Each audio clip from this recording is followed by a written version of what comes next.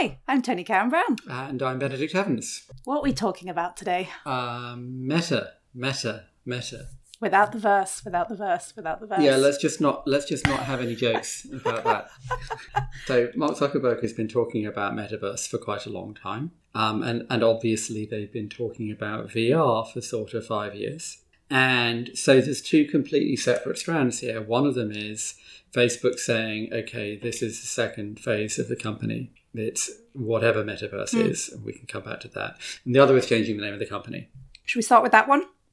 Yeah, so I wrote a piece for one of the London newspapers yesterday, where the place I started was that in, say, sort of 20 years ago, T-Mobile, Deutsche Telekom bought a UK mobile network called 1&1. And 1&1 had low prices and a crappy network.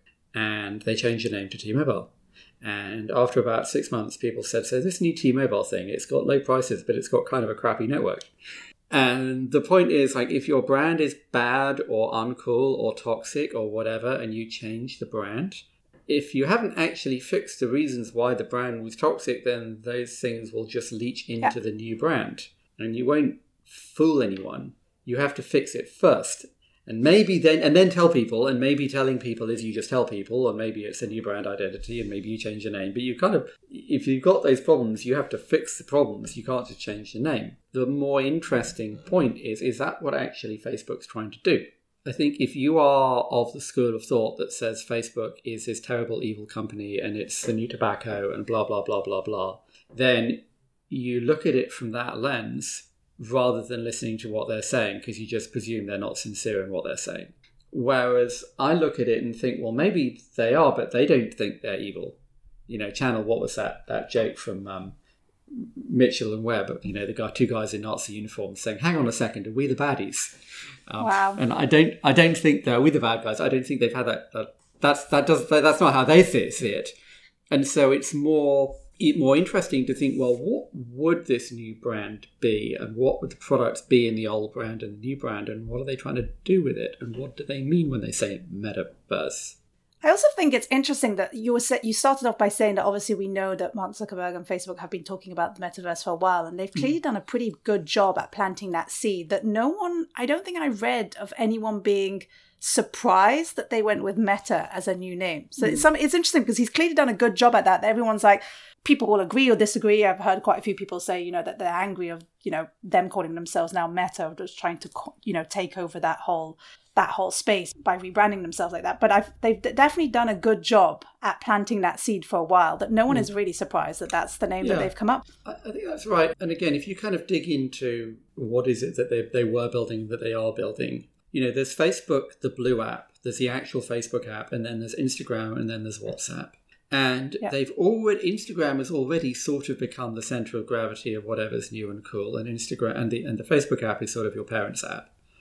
And it's sort of the old uncool one.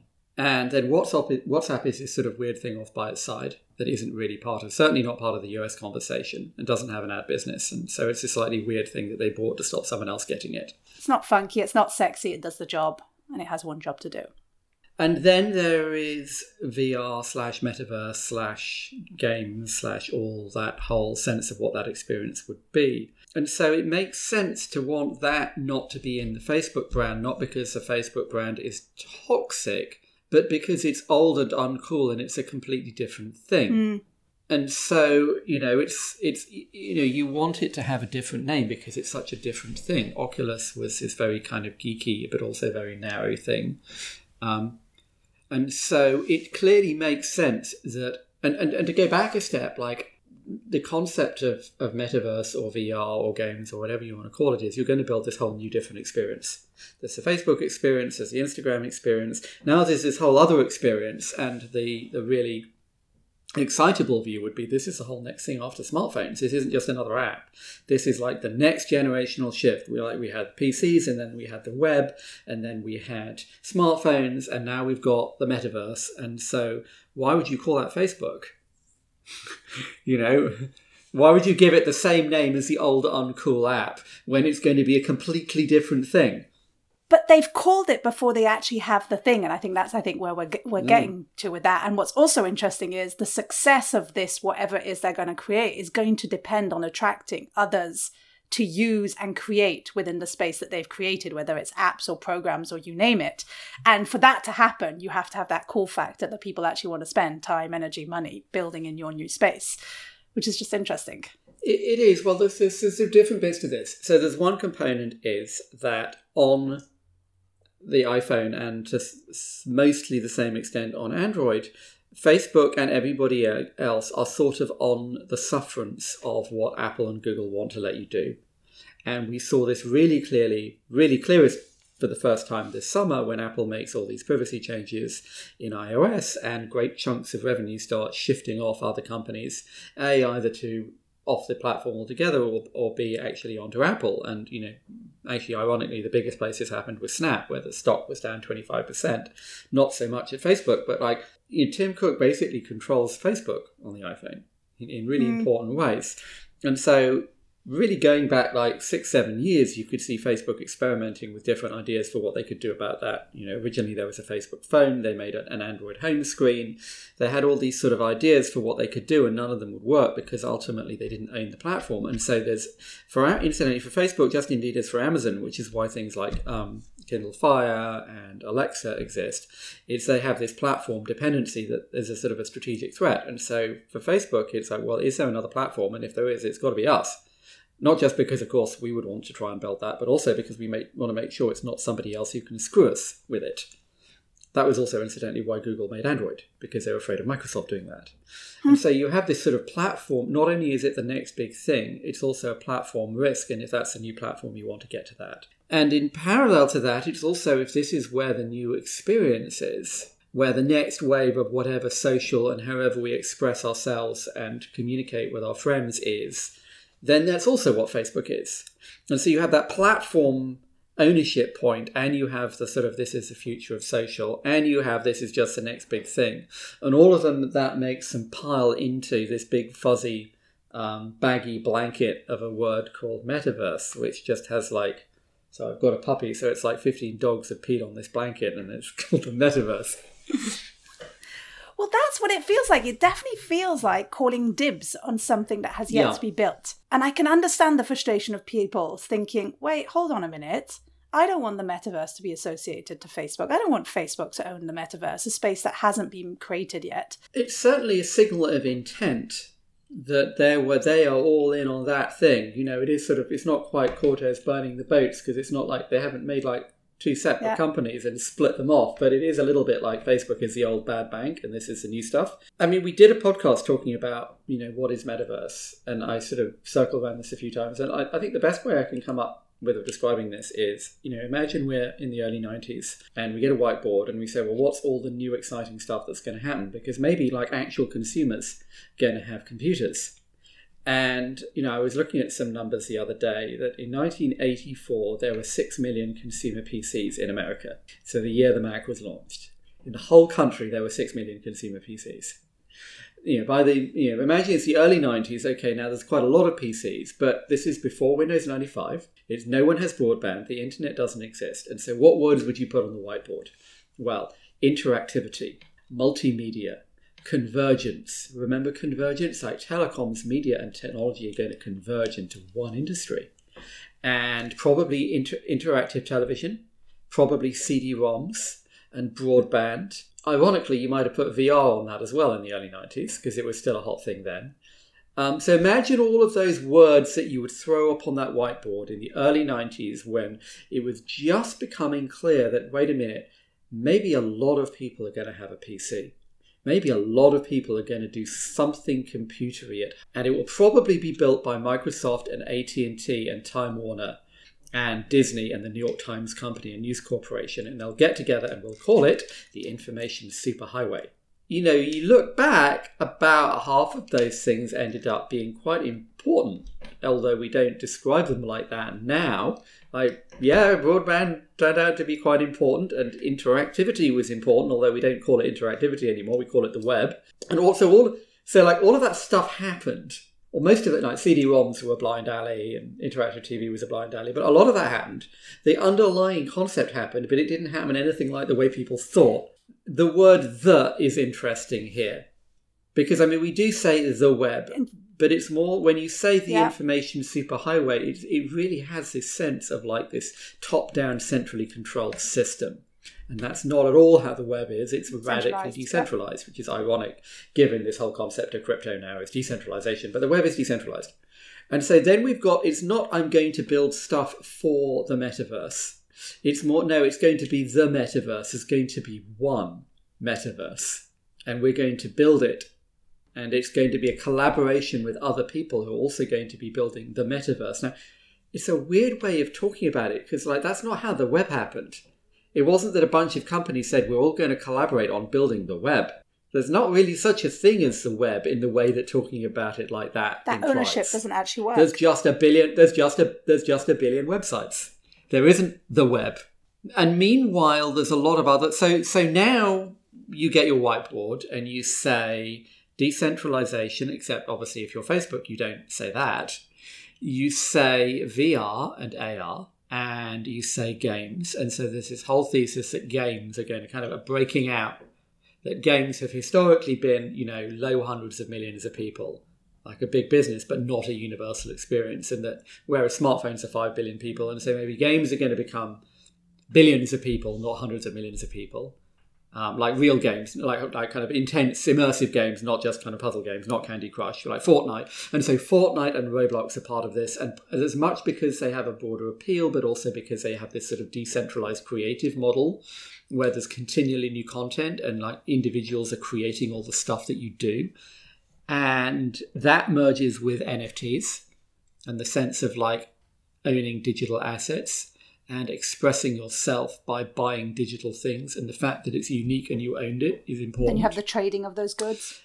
Yeah, so you write all these words on a whiteboard, and then you say, imagine you walk into a bar and you see that somebody has got this super cool new digital animated thing floating over their head that they bought in an edition of 20 from Damien Hirst or Rihanna. And if I go and stand next to them, my digital thing will interact with them, their digital thing. And maybe this has some kind of overlap with Tinder and with AR. And again, it's very like, and then you write a box, you draw a box around this, all this stuff on the whiteboard, and you call it metaverse. And so it's sort of, it's like a mood board for what are all the things that we might be doing in 10 years. And then let's give that a name. Yeah, I'm fine with that. But the fact is, that's an awful lot of bullshit, obviously. It's an awful lot of... But it's also kind of interesting. It's very interesting. It's an awful lot of bullshit. As you say, some of it might happen a very different way. A lot of it might never happen. There's an interesting thing for me also of this is coming at a moment of Facebook trying to rebrand itself, when we also know that Facebook has been trying to reach a new type of audience or try to get back the younger audience that they seem to have lost. Part of it from the cool factor, part of it of they've just moved to other social platforms and obviously spending their time, money elsewhere. What I've been thinking is if Facebook does manage to rebrand and is trying to, be a part or sort of take ownership of this whole metaverse, are they going to bring back this audience that they've lost? Or are they actually going to create a whole new audience and attract a whole different audience? Because is that audience lost now? Are the people that have given up on Facebook because it's an uncool brand are just like, whatever they come back with, we're not interested? I'm not sure. I think that's maybe kind of a false distinction. I mean, obviously there's a lot of obsession with, do we have the teenage user? And, the teenage user in 5 years will not be the teenagers of today. Also, by the way, I spoke to someone at TikTok who said the second largest group growing on TikTok is 35 plus, which is also fascinating. So this whole talk about getting the youth and having the teenagers, well, it actually looks like some of the most engaging audiences are not that. Yeah. There's a whole thing in advertising of like, can we please stop being obsessed with 15 to 25-year-olds because they've got no money. And advertisers will say yes, and then guess what they tell you. Yeah, no, I mean, I think a way of looking at this would be like, number one, if this is the next platform, we have to be there. Yeah. Because we missed the last platform. Number two, if this is the next thing, we have to be there because it's the next thing.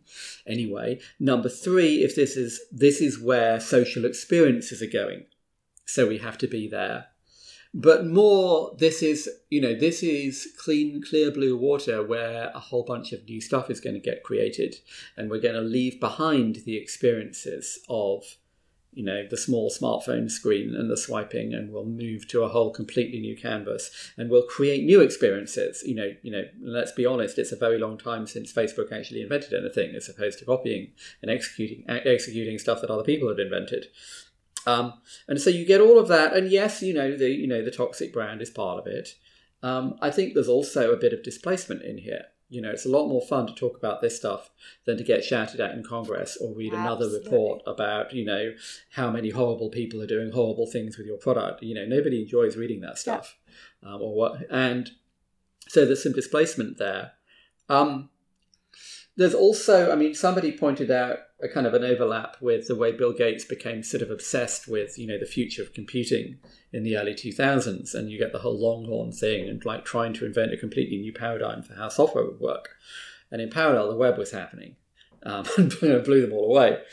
And that was after the information superhighway. But there is that sort of point of like, this is Zuck, the visionary, defining the future of computing. Meanwhile, the tech industry is out doing their own stuff and no one cares what Facebook's doing. I think this is sort of the problem with the information superhighway was, and you see this now with like various like random EU projects, like we're going to define a European cloud, which is like, tech doesn't work like that. It hasn't worked like that since the 70s. Maybe the 80s, but the days when like big companies could say, right, we're going to build the future, like that's not how the future gets built. And it's definitely coming from a sense of the way I read into these things is it's definitely coming from a sense of trying to regulate before it needs regulating. So they try and create a space or try and create something for all of these elements to hold into. But to your point, it doesn't work that because it's not going to evolve in the way that we think it's going to evolve. If you go back, it's very interesting.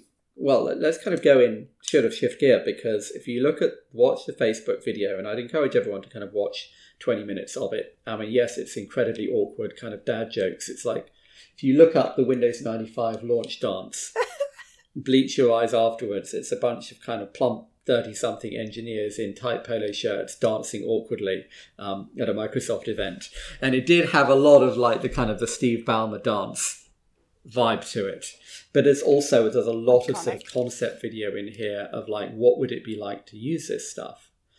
And it also reminded me a lot of Microsoft did a concept video of, the future of Office, when again, it's very sort of, carefully selected ethnic groups landing at airport and mix of genders landing at airports and having, AR and a glass watch and a glass screen that fills the wall and a classroom is made of glass and children on the other side of the world are appearing through this glass and talking to you and you can draw on the wall with your fingers. It's all very sort of sci-fi, but it's all concept and it's not product. Yeah. And Facebook are very upfront. Look, this is just concepts of why we're excited about this. And we can come back to maybe that in a minute. But it sort of contrasts that with Apple, which actually built the thing that defined tech for the last 15 years. The original iPhone had no apps, no video camera, no 3G. It wasn't their own chip. It wasn't 9/10 of the stuff that gives them such an enormous defensive moat today. It was the definition of an MVP. When they presented it, did they present the product as it was, or did they present the product as it was plus the world it could be? No, Apple never talks about what it could be. You can parody it because at Apple events it's always, this is the greatest device we've ever made. And of course it is, because it's got, it's had another 18 months since the last one. So of course it's better than the last one. It fucking well should be. We've waited long enough. But if, watch the original one and, he demos visual, watch the Steve Jobs demo of the original iPhone and listen to what makes people excited.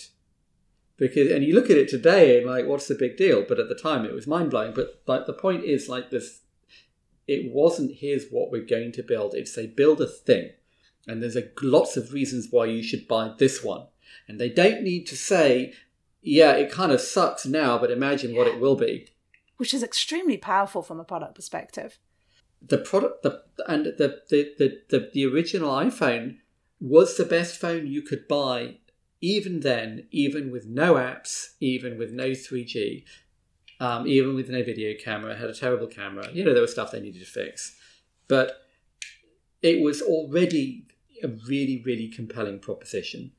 And you just know, if and when they launch AR glasses, there will not be a concept video of what it might be in 10 years. There will be some really, really clearly defined reasons why you should buy it now. And yes, they'll add stuff, but like, it will be a product that you should buy today, not a vision for... Yes, they'll have the vision, but that's not what they'll tell you, right? And I think that difference is kind of important, because what Facebook has now is a heavily subsidized $300 VR gaming headset. And it's a great product for what it is. It's a gaming headset. And they want it and desperately hope it will be more than that. And when they say we're building the metaverse, in the end, they want to replace PCs and smartphones with VR and pull everything into VR. Yeah. That's all it is. And so then you have to believe, well, is that going to work? How long do you think people will give them? How long can they sing this tune and tell this story of we're envisaging the future and this is what we think it can be and this is the potential? Like, do they have 6 months? Do they have 2 years? Can they still be singing this tune and people like, your time is up? Like, how does that work if you're not putting out there the product that's... But they are shipping something, and they're building towards it. And so the VR headset will get better every year. You know, there'll be a Quest 3 or whatever they call it. They'll call it something else. The headsets will get better. The software will get better. The avatar will get better. I mean, the demo they showed was, having a photorealistic avatar of yourself that can appear in the room. The headset will have perfect 3D pass-through. So you put the headset and you look around and you see the room around you almost as though there isn't a screen between you and the room. And then I'm on a call with you and you will appear sitting on the chair. And, they basically think that this is just Moore's Law and work. And that will get you through from what's now a fairly limited gaming device to your universal digital experience. And I look at it and I think, well, maybe that's like looking at games consoles in 1990 and saying Moore's Law will turn this into a universal computing experience. And it wasn't Moore's Law, it was just the wrong experience model. And there was a certain number of people that wanted that, but actually the right experience model for universal computing was not a games console, it was a smartphone. And it was a completely different direction. And I think that sense of what's the direction you're going in is actually kind of important. I mean, I talked about, what the demo was earlier. And there's this sort of feeling that I've been having about, which is probably something I should write about, which is if you think like, what is all the interesting stuff happening, particularly in like work software, and Facebook is big on this, is for work too. It's not a bigger screen. It is something like Figma or Frame.io. It's you take something where you've got file shares and emailed attachments and a bunch of Google Sheets listing workflows and emails and chats and a whole bunch of stuff spread all over the place, and you pull it into one piece of software with one workflow. You need 15 people need to look at this design. Instead of a Google Sheet with a bunch of comments and an email thread and a bunch of attachments, it's a website, it's software on the web that solves that problem. That's not a bigger screen. That's a smaller screen, and it's moving in a completely different direction on a completely different axis. It's not even on the same chart as going from a smartphone to VR. It's just a completely different idea of what is it that we're trying to do here.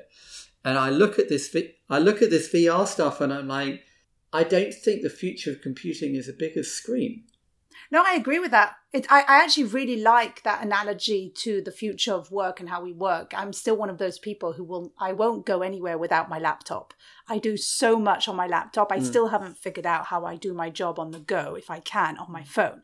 And it's very few tools. Yeah. And actually Notion is probably the only tool that's allowed me to do that thing where I can open a link and put a comment and talk to someone and actually stay within that app. And it doesn't feel overwhelming and confusing and I have no idea what the fuck's going on.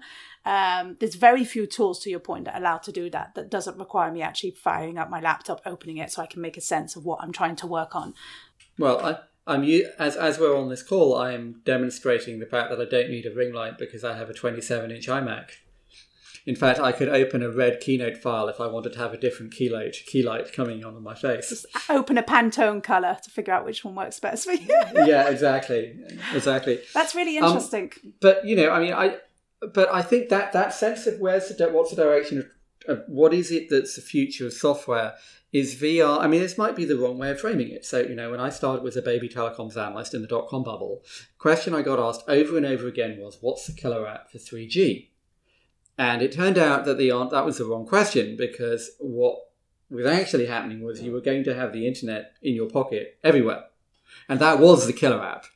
What you should have done, you rephrased the question, because if I'd said back, what I should have said is, you're asking me what's the killer app for having the internet everywhere you go. And the answer is having the internet everywhere you go. And so it was the wrong question. And so it may be like, is the answer having a bigger screen? And is looking at VR as saying, well, now I've got a bigger screen, the wrong way of looking at it. But when I look at all of Facebook's VR concept stuff, I'm like, but that's just a bigger screen. And like all this time you're spending showing how I can type on an AR screen. Like, do you really think the future of this is going to be typing? That just feels like such sort of, let's take what we do on our Macs and put them in VR, which is so totally not what happened on smartphones. And then we get back to the conversation that I know we've had a few times here do our habits change and they define the type of tech and the tools that we need? Or does the technology get better and better and the tools that are invented and created actually shift our habits and our way of working and playing and doing all the other things? Which I always find fascinating. I mean, there's another analogy here is that if you look at Instagram, you could use Instagram with a keyboard and a mouse. I mean, in fact, now there is a website you can, in fact, you can't do stories and so on, but the core Instagram experience works fine on desktop, unless you want to post a picture, and then it's easier that the camera is integrated into your device. But basically, Instagram is a desktop web application until you post. And even when you post, really, it's still a desktop web application. Whereas Snap, you could not do with a keyboard and a mouse. And TikTok, again, becomes much more challenging to do with a keyboard and a mouse. It's actually interesting. I spend a lot of time on Instagram on my desktop, and I don't think I've ever used TikTok on my desktop except to look for a certain URL of someone's name or someone's profile. I mean, theoretically, you could. You could. Just wouldn't. I'm making this more binary to make the point, but there's a different way. That's very much like a V1 and V2. The V1 it's basically a desktop class experience, but you happen to have the camera built in, so it's easier to post a picture. The same with Uber. It's basically a desktop web application, except GPS is built in and you're standing on the street, so where you want the taxi. TikTok is not that. Snapchat is not that. Snapchat is native to the fact that this is a piece of glass that can become anything. And it's useful just to sort of look at VR and wonder what that is. I mean, it's back to my point about the Microsoft Office concept video. It was basically all about what screen do you have. None of it was about what's the software doing. None of it was like, well, how would you integrate the experience more? Because you can't show that in a cool video demo. If I'd shown you like Figma in a demo video in 2001, it wouldn't have looked any different to Photoshop. It was just a little, unless you read what the labels were on the boxes and realized that you were collaborating with people across the country. And so that sense of like, is VR the next thing after this? I mean, this gets you to these other questions of like, is it VR or AR? So there's one thesis that says that VR and AR sort of merge because you'll have pass-through on the headset. So you put the headset on and you see what's in front of you anyway because it's got cameras on the outside and they get passed through. And so that's, and then, as I said earlier, like then your avatar appears magically in the room. The other way to look at this is to say, no, you actually want a pair of glasses that are adding stuff into the world versus a pair of goggles versus a headset. So you have something that looks like what I'm wearing, look like normal eyeglasses, except that you can add stuff. And that's probably that you can't block out. The problem with that is you can't block out the world entirely. You can't use that to put yourself into a completely immersive experience. There's also much harder physics problems in doing that. Sure. Like, can you get the right field of view? Can you get the depth of field? Which is why there's nothing you can buy today, which is where Magic Leap failed and where Google Glass failed and all of these things failed. And we don't know what we don't know what Apple thinks it's got working yet. But that is another kind of question: is it AR? Is it VR? And of course, the elephant in the corner is is Facebook even the right company to do this? Well, And never mind the brand and all that bullshit. And the negativity and everything that they failed at. Yeah. And, yes, they're spending $10 billion a year on this. Apple's got a $25 billion R&D budget. And then they've got the chips and the platform, the operating system, the app store, the whole ecosystem. They've got the 300 stores in premium locations. They have the materials people, the supply chain people. But I think that's why people are mad at the calling dibs, because to your point, like, why are you doing this? Are you the right people? Are you well equipped to do this? And it is a David and Goliath point, that who is best placed to make this incredibly, from an engineering perspective, very hard thing to do. Look at the watch. Who else nobody else has managed to make a device. I mean, the smart. It's interesting. Contrast the iPhone with the watch. There's plenty of other people that make a smartphone that's, where you could choose that smartphone over an iPhone, and it's basically a question of personal preference. Much harder to recommend somebody buy an Android watch over an Apple Watch, and that's because of all of that integration, that custom semiconductor, all the stuff that only Apple can do because of their integrated structure. And so now you look at Facebook saying, well, we're going to take on Apple and Google at doing this stuff. Yeah, they've got $10 billion a year to spend. Meanwhile, Apple has had a VR headset in the lab for 5 years and looks at it every year and say, nah, we don't think this is good enough yet. And they may never. I mean, they sat out Blu-ray completely. It's a trivial thing. They may just sit out VR completely and just say that's not going to work. Do you think Apple is looking at what Facebook, like the stake in the ground that Facebook is planting right now, and thinking, oh, we should start moving? Or does Apple not care at all about what Facebook is trying to do? I'm sure Apple would say they don't care. I'm sure Apple is watching with curiosity. But I don't think, it's what kind of products does Apple make? Apple doesn't ship experiments, Facebook would be perfectly clear what we're shipping are experiments right now. Apple doesn't do experiments, and they're do very narrowly focused things. Now, I'm sure Apple talks an awful lot about AR. They don't talk about VR at all because they don't have a product. The moment they have a product, they'll say it's the best one ever and no one's ever done anything worth having. That's how they roll. But I think Facebook, I mean, we've talked about this before. Facebook is building in the open, getting towards what they want to have. Apple doesn't ship stuff until they think it's something that you should buy. But they also, it's just, going up a level. Go back to when Facebook shipped an Android home screen. Do you remember this? They made something called Facebook Home. And you installed it on your Android phone, and it replaced the launcher and the home screen and the whole thing with a sort of social interface, and you had little floating bubbles for your friends, and it was kind of cool. But it sort of forgot that, yes, your phone is about people, but it's not. It's about a bunch of other stuff too. It's about the New York Times app and the Uber app and the Pinterest app and the web browser and Twitter and Instagram and YouTube and all sorts of stuff. It's not a social device. Social is one of the many things you do. And not only with Facebook either. And so if Zuck, I remember Zuck saying this when they launched it and thinking, but I know why you think it's a social device, but that's not how I look at my phone. The social apps are some of the apps on my phone. And it's the same now as he talks about the metaverse. This is going to be all about other people. Well, but that's not what our computing experience is. That's part of our computing experience. There's a great piece from a journalist explaining, I think they coined the term like the Apple man, of just like every time that Apple showcases a device, it's a very specific person that uses the device in a very specific, unique way. And you're like, that's not how I would use my device. I don't multitask in that way. It's just interesting to see something portrayed being used in a certain way and going, well, actually, in reality, it's fundamentally different of the types of tools and the types of apps and the types of ways I would use the device. I mean, these user stories always sort of reflect the company. I mean, Google has completely different user stories from Facebook, which has completely different stories for user stories from Apple.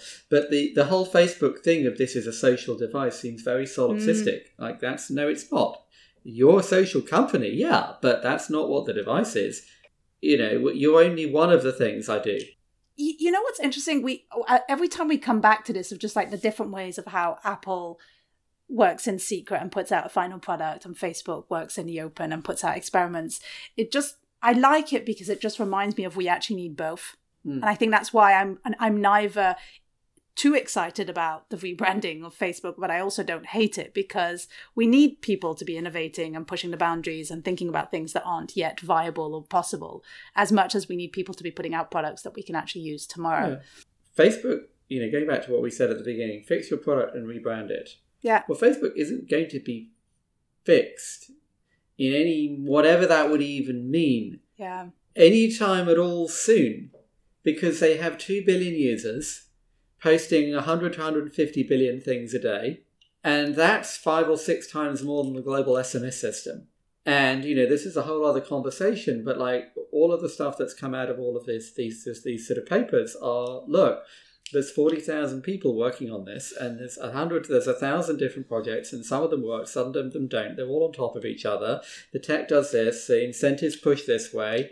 There's the alignments are the incentives aren't aligned. There are trade-offs, there's conflict. Like, it's not as if we're not doing anything. But and yes, there's a bunch of organizational dysfunction there, but in the end, it's not like Zuck has a button he can press. This isn't Uber where, you know, Travis built a company on let's all be ourselves and that's how we're going to win. And there's a bunch of people who would say that Uber is, you know, Dara changed the culture, but, you know, there's a bunch of Travis's people would say yes, but it's not nearly as good a company as it was then either. Don't want to go down that rabbit hole, but like, you kick out Zuck, then what? And so I suppose what I'm getting at is like, you've just got to like suck it up and accept like there's just a bunch of crap on. If you were at Facebook, you would have to say like, we're going to have to get on with other stuff while trying to fix it. We can't just stop everything and not build anything else while we try and get on top of all the problems of toxic content, because that's not going to happen in 6 months no matter what we do. That's what I was going to say. And the fixing it is going to take years. Yeah, the fixing it, and we have no real conception of what it would mean for it to be fixed. Like, it's like the conversation we had, you know, what does it mean to say crime is under control in a city? You know, either Facebook just sort of sits it out. Yeah. Spends the next 2 years doing nothing but trying to fix the platform, or they have their 50, 60, 70,000 people working on trying to fix the platform, and they do other stuff too. It's interesting. I mean, you know, it's another topic, but, you know, looking at a lot of the comment around Facebook and Meta in the last week or so, I thought it's sort of, it's just interesting to think, well, what is it that's going to happen to Facebook? Like, the US Constitution makes it basically impossible to pass laws to tell them what content you can have. None of these are antitrust questions, and, you know, good luck getting an antitrust judge to say, you know, bad stuff on Facebook means I should break it up or fine them. Good luck getting any kind of law of any kind whatsoever through US Congress at the moment. Even if you made Instagram a separate company, well, that's not going to make Instagram, you know, if your whole argument is Zuck cares too much about revenue and not enough about removing harmful content, then how exactly does making Instagram a separate company make it less aggressive about revenue?